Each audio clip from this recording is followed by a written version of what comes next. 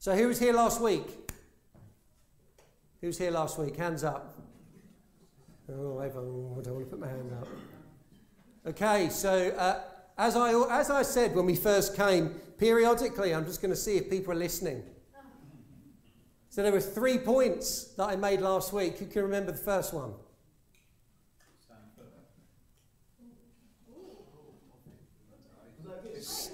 Stand firm in Christ before the world. Stand firm in Christ before the world. Who can remember number 2?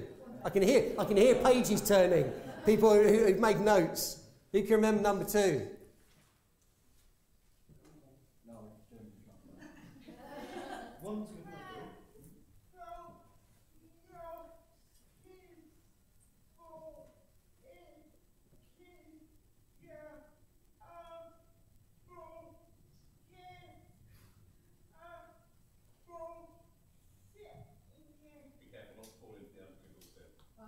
Well done, Sophie. Good job, you. Now, if I'd remembered, I got some sweets upstairs. I would have thrown you right after the service, all right? After the service. There was one more. It was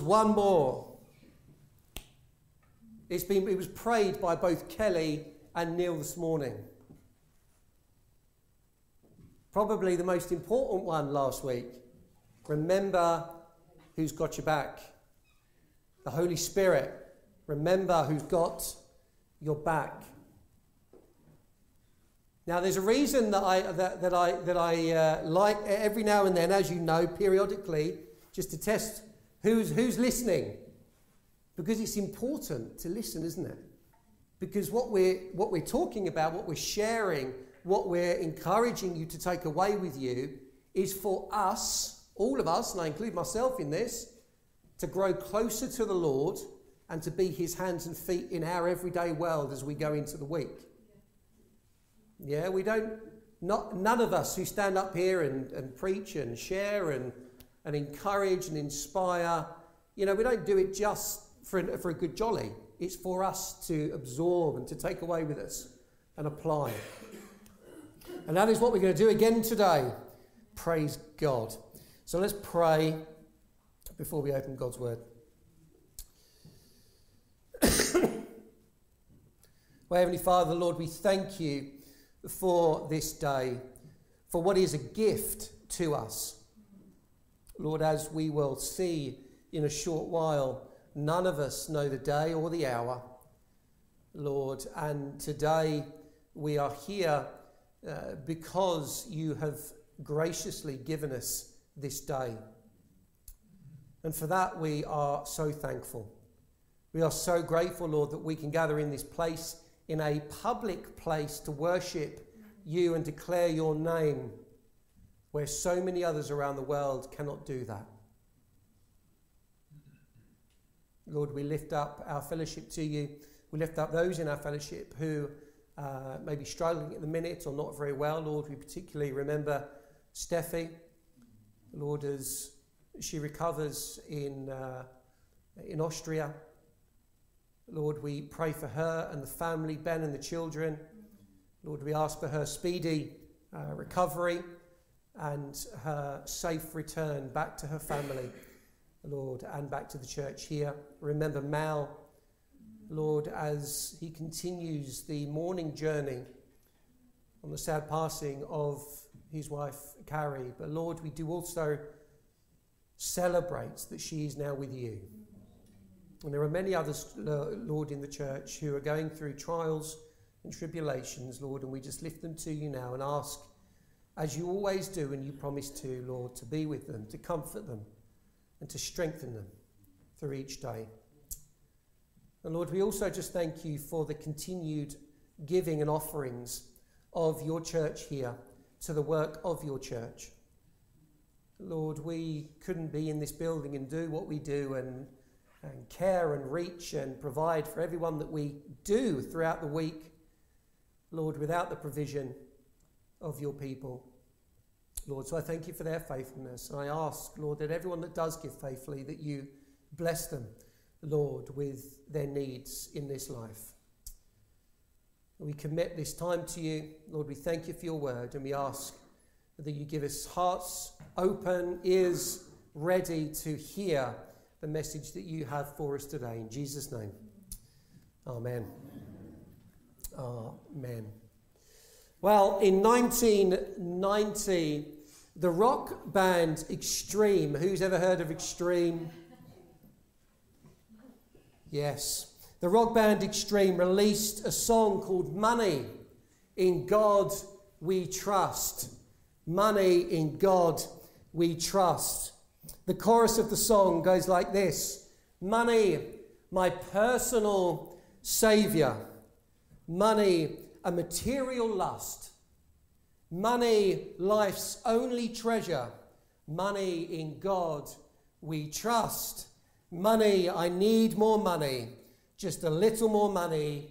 Yeah, I need more money.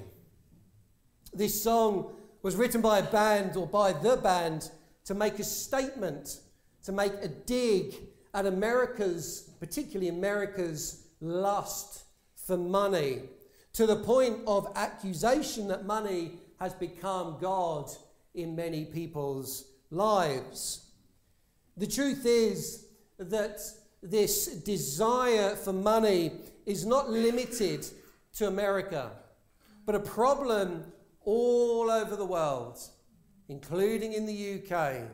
This incessant desire to have more money is rooted in the hearts of every human on the planet and is a byproduct of the fall of mankind.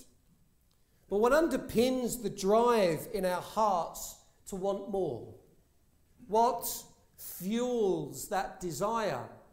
Well, I would suggest to you that for the most part, it comes from a place of seeing others with more than we have. Seeing others with more than we have. A deep jealousy within, you could say, which is birthed from a lack of contentment with what we have or what is in our own pockets.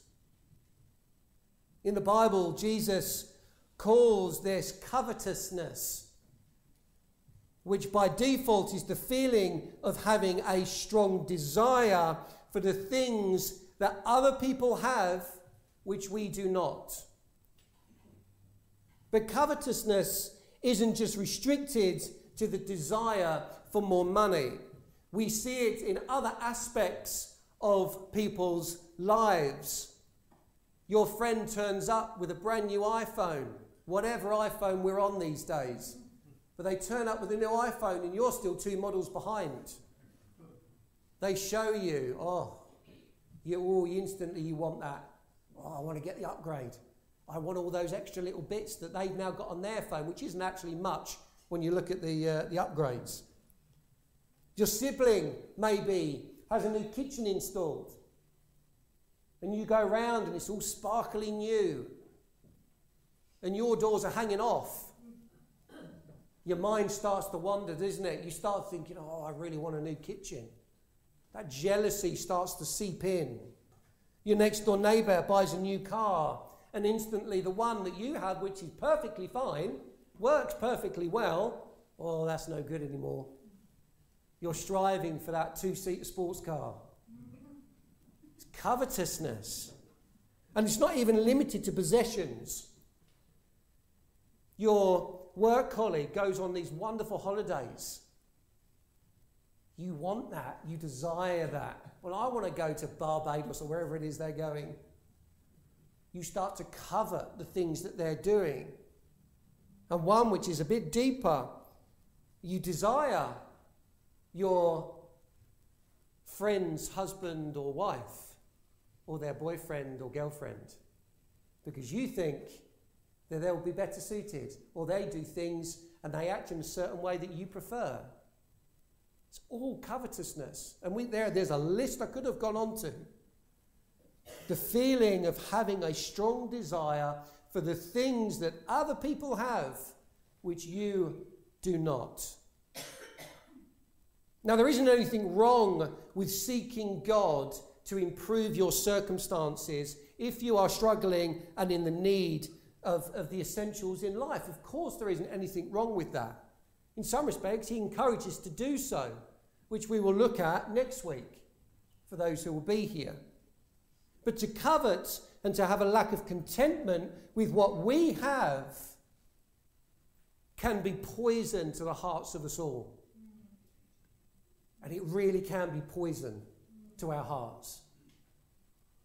Today, Jesus is asked by a man in the crowd to intervene in a dispute between him and his brother over the distribution of their inheritance.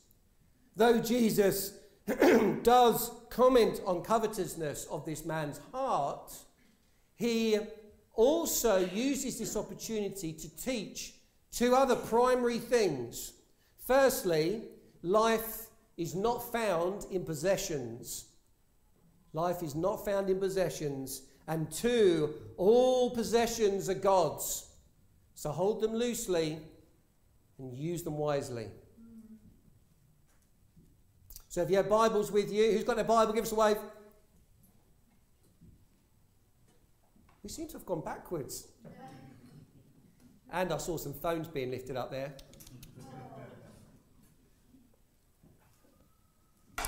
Oh, Lord, help them. Wonderful. So we are carrying on today, Luke 12, and we're starting at verse 13.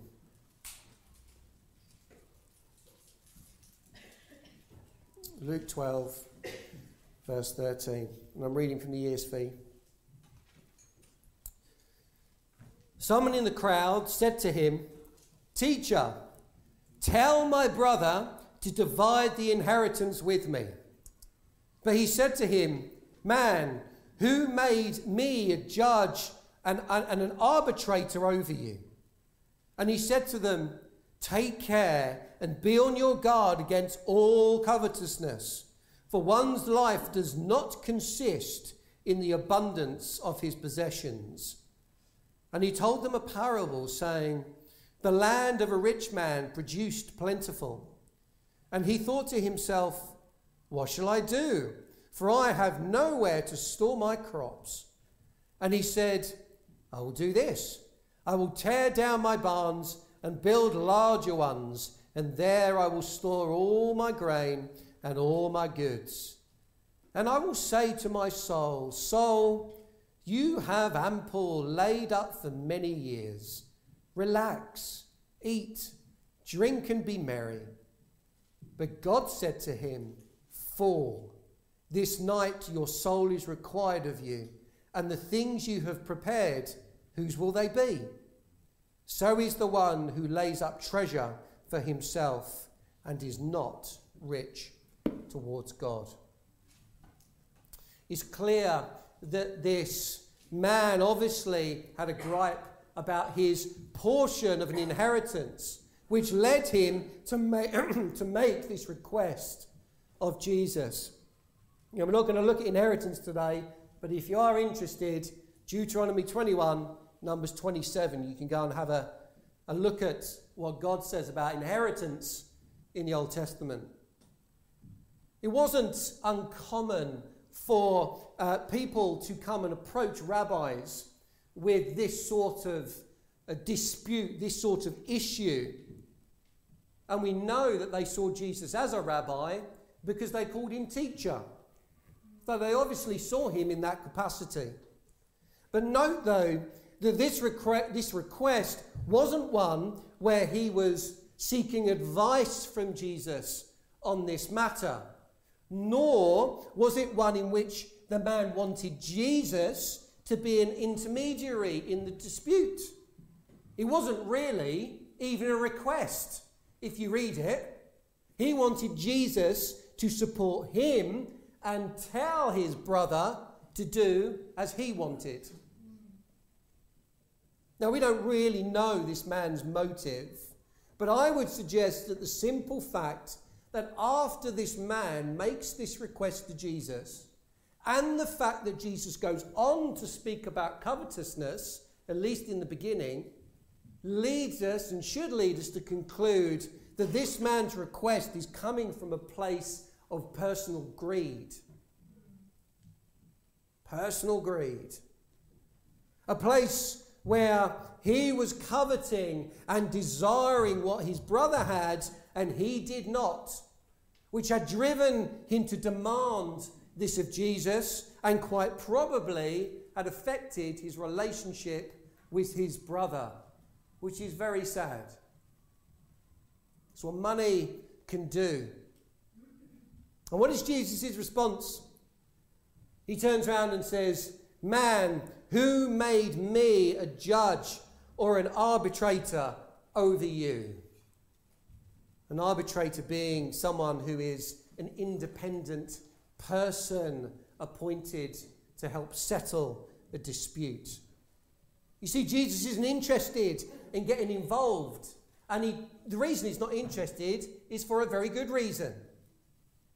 Jesus' mission in this moment is not to settle the personal disputes on matters as trivial as the distribution of inheritance.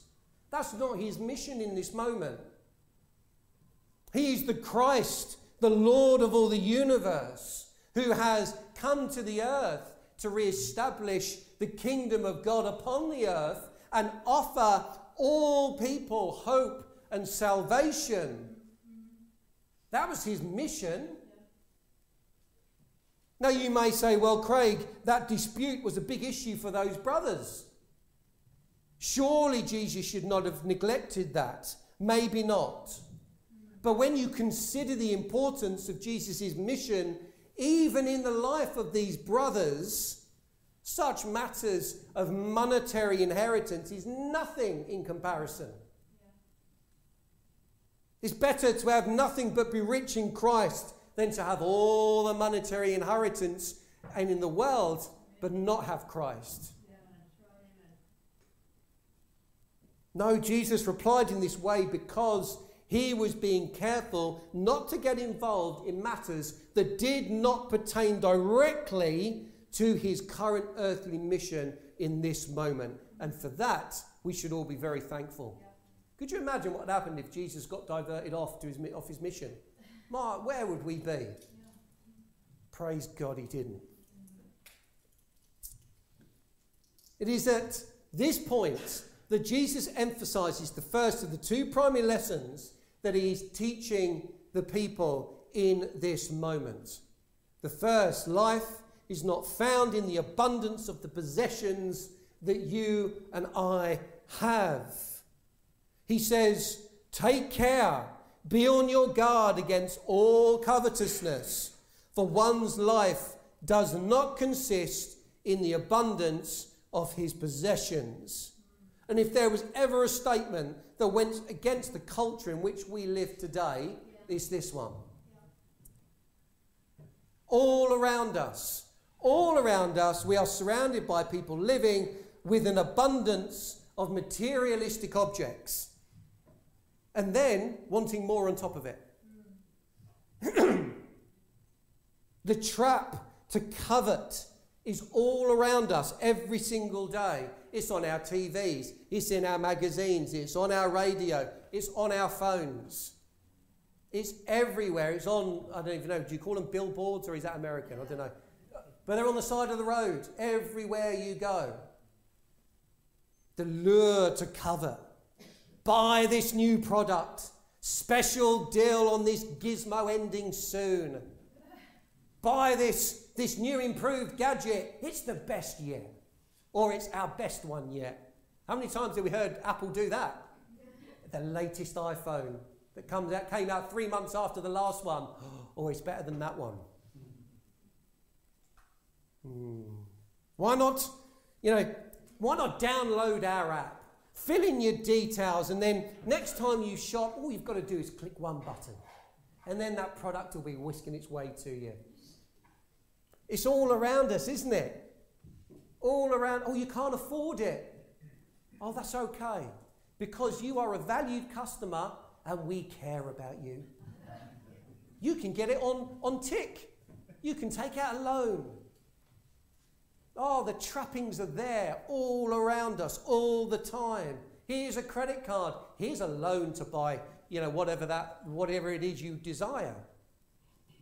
All around us.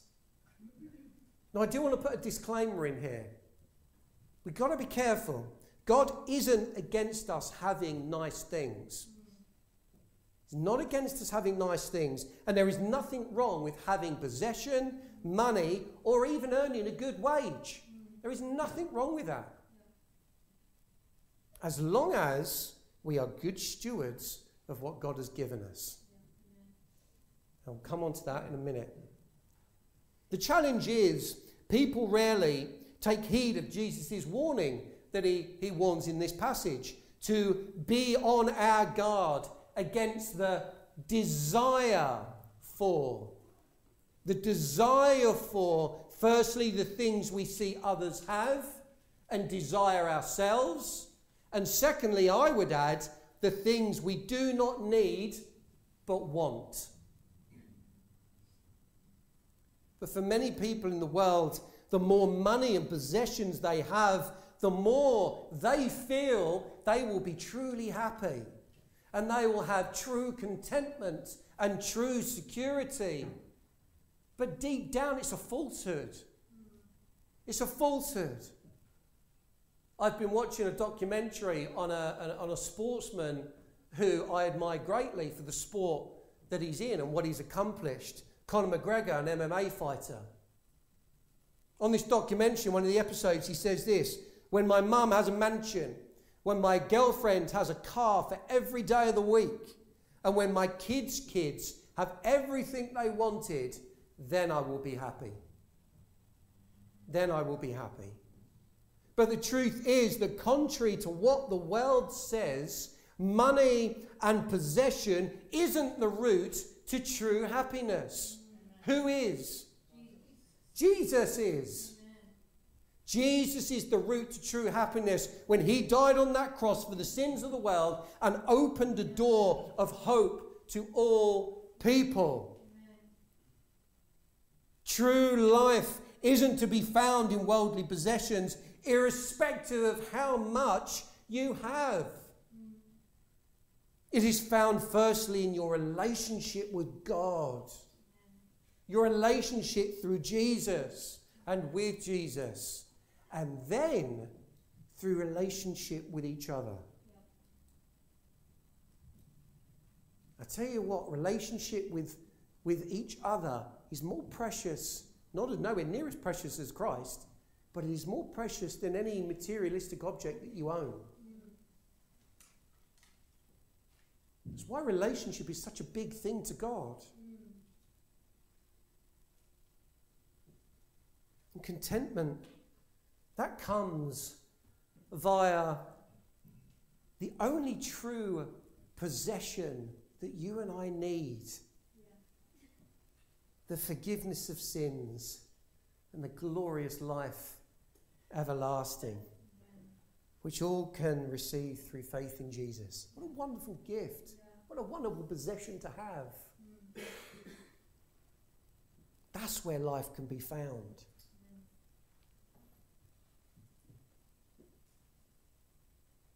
Money, possession, and the allure for both is one of the biggest hindrances and snares to people coming to faith, and sometimes people remaining there. For those who are here, on the very first Sunday we opened up after COVID, I spoke on the kingdom of God. And at the beginning, I mentioned that the list of the top 5 subjects that Jesus preached on throughout his ministry, and we went through them. The 4th one of those was on money. That was behind the kingdom of God and God the Father. But when he came to the world, talking about the world, that was the first thing he spoke on. The first thing was money, because of the danger of it. And when I talk about money, everything that's associated with it. That's how much Jesus saw the trappings of it, understood the trappings of it. And this won't be the last time. It's not the first time, and it won't be the last time that we read about this. D.L. Bock, a New Testament scholar, wrote this: "The danger of the pursuit of possessions is that it can make one insensitive to people. Greed can create a distortion about what life is, because the definition of life is not found in objects, but in relationships, especially the relationship to God and his will." And this quite profound, this struck me. To define life in terms of things is the ultimate reversal of the creature serving creation and ignoring the creator. Let me read that again.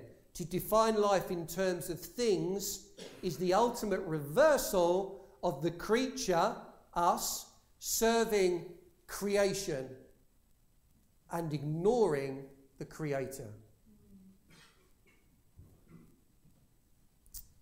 Now, even though this whole passage is interlinked, Jesus goes on to share a parable which emphasizes the second point that I believe he was wishing to make in this moment. That all possessions are his. All possessions are God. Hold them loosely and use them wisely. Now, I'm going to read this parable again, and as I do, I want you to notice, if you will, a familiar reoccurring word that highlights the problem the man in this parable is suffering with. So let me read it again.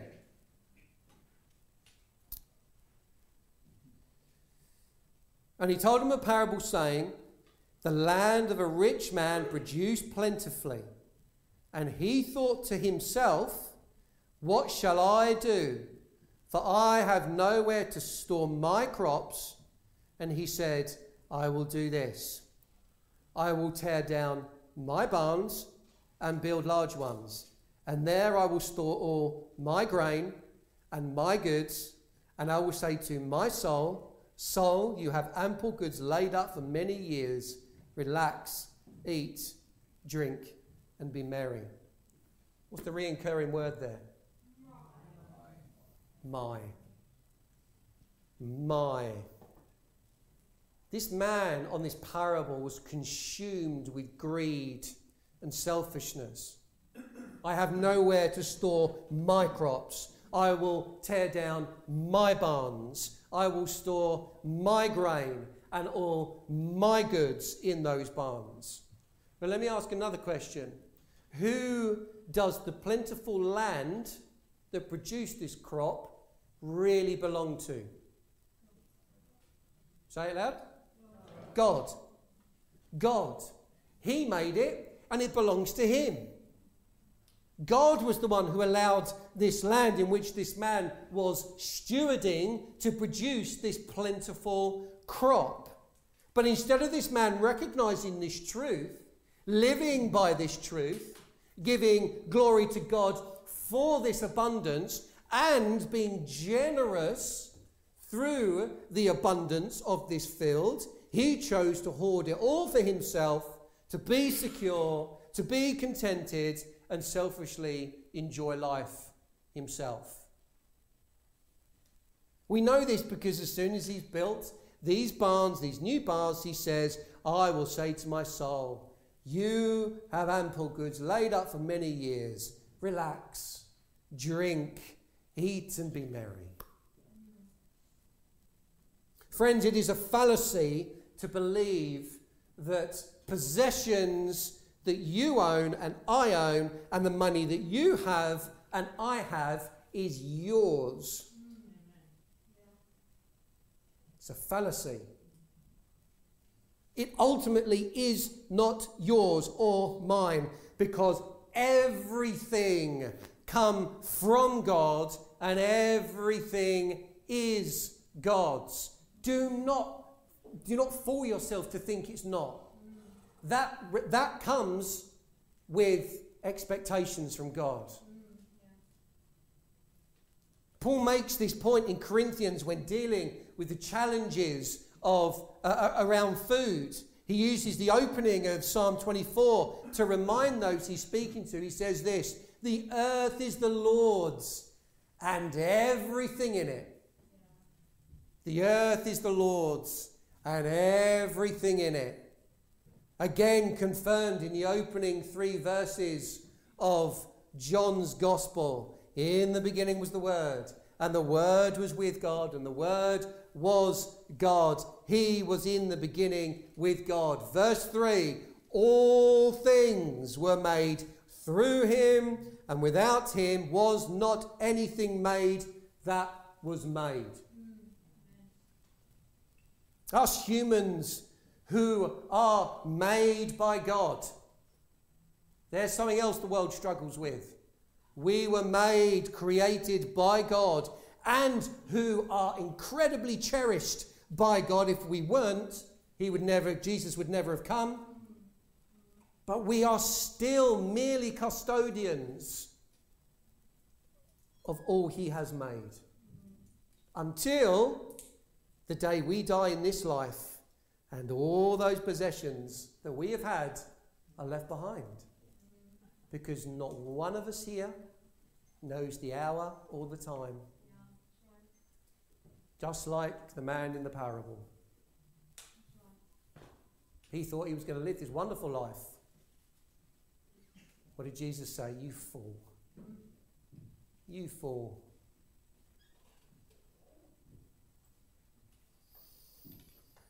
You can't take any of it with us.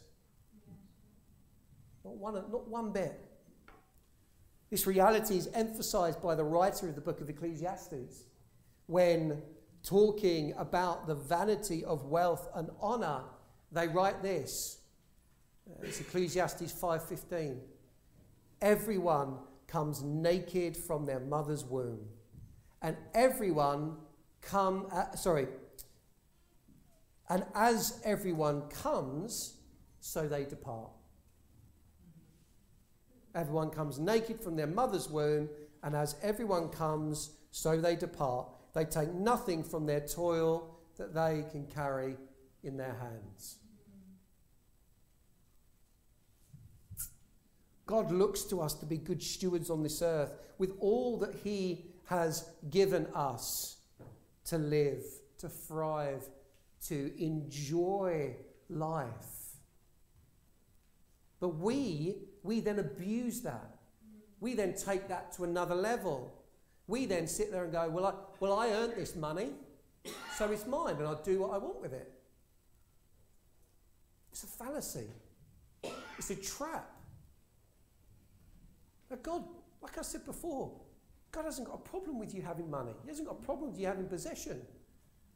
It's how we use it and in whom we recognize it comes from.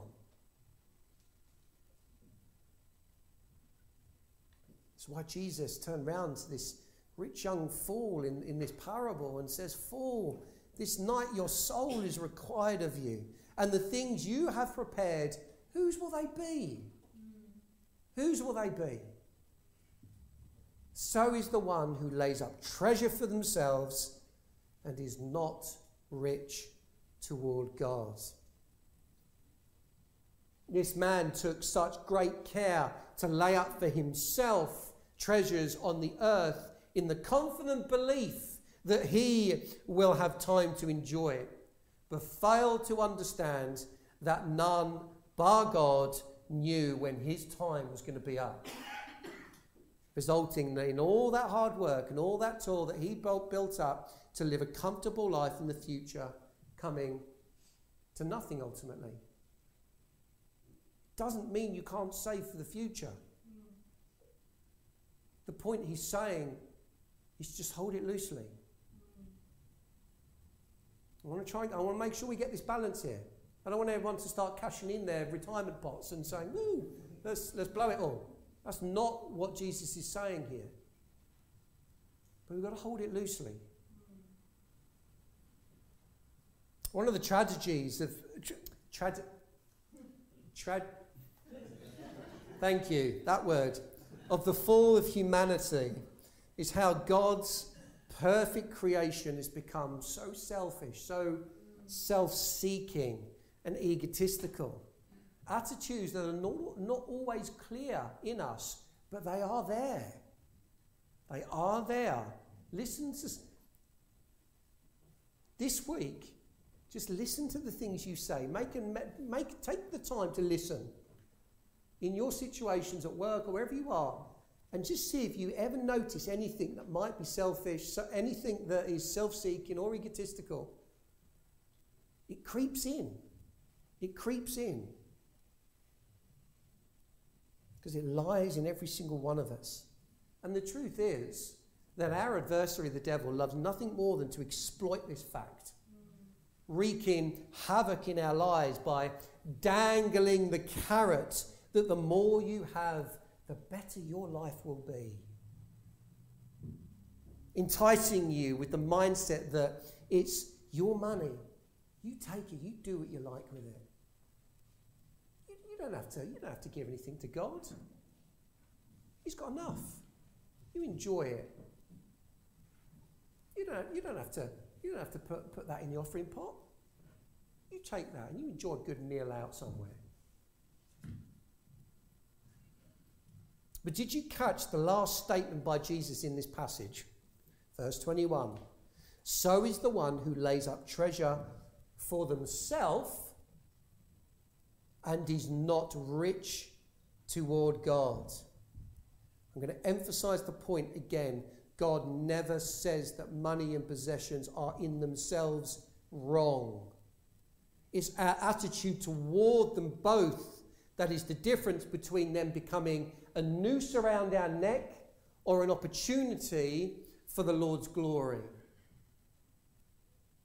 God never said that having possessions, having a well-paid job, or even being rich in themselves are wrong. He is the one that often opens the door to us having those things. But it's what you do with what God has given to you that is important. Do you use them for your own glory, or do you use them for the glory of God? In this passage, Jesus called this being rich toward God, as we just read in verse 21. But what does being rich toward God look like? Well, here's a few suggestions. And this is not exhaustive. We are rich toward God when we have an attitude of generosity with what we have toward others. Those who are less fortunate than us, having that heart of saying, Lord, all I have is yours. If you need me to give, if you need me to help, then I will do so. To those who are poor, to our friends, to our family, it's having that open heart. We are rich toward God when we use our income and finances that He has given to us to support His work. We could easily, if the Lord leads us this way, be having to look at developing this place or moving to somewhere else, or that's going to require us to say, Lord, everything I have, you've given me anyway. So what would you like me to give? Just like we should be doing that on a weekly basis or on a monthly basis with the general running of the church. Lord, within my circumstances and what I have, what would you like me to give? I can only give 50p. Lord, you know what? If that's what you've called me to give, then I'll give faithfully. It's not about the monetary amount. It's your understanding of everything you have is His. And you coming before Him on everything and saying, Lord, what can I do with what I have to give you glory? And donating maybe to, as I know many people do, to other Christ-centered organisations with what I have. It might not be monetary. Might only be able to give you time. We are rich toward God when we invest our time and energy into doing the work and will of God for our lives and for the edification of others. And that will look different for every one of you. Every one of you.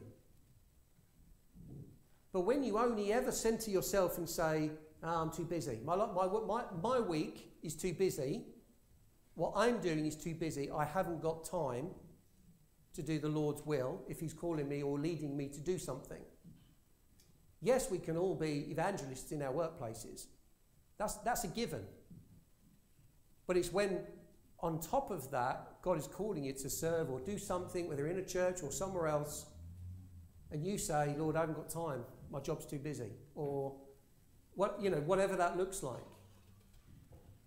Is coming before the Lord and saying, Lord, the only reason I'm here, breathing, looking, and in this world is because of you.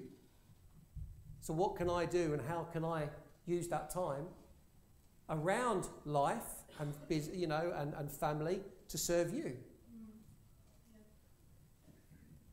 And last but not least, in the suggestions I'm giving, we are rich toward God when we come to a place of realization that our security is in Jesus. Not in possessions, not in stuff. That our security is in Jesus and that he is the treasure. He is our treasure. And he is all the riches we will ever need.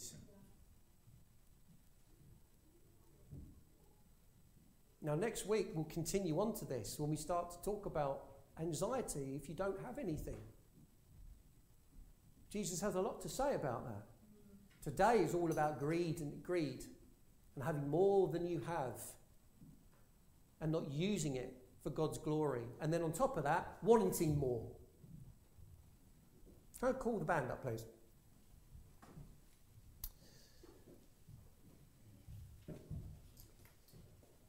Church, there is something very liberating with God's help when we learn to start overcoming these moments of coveting. Learning to be content with what we have through Christ and in Christ. There's something very liberating when we walk, not as the world expects us to walk, by striving to find life and happiness in the latest iPhone, in the newest in the newest car, or in a bigger house if we don't need one. But instead surrendering to and walking with the life giver, Jesus. And there is something liberating when we come to a place where we are able to wake every morning and with a realization in our heart that all I am and all I have is God's. He can do what he wants with it, and I will do what I can to bring glory to him via it. So remember, be mindful of the danger of coveting. Remember, life isn't found in possessions. And remember that all possession are God's. So hold them loosely and use them wisely. Amen? Amen. Thank you.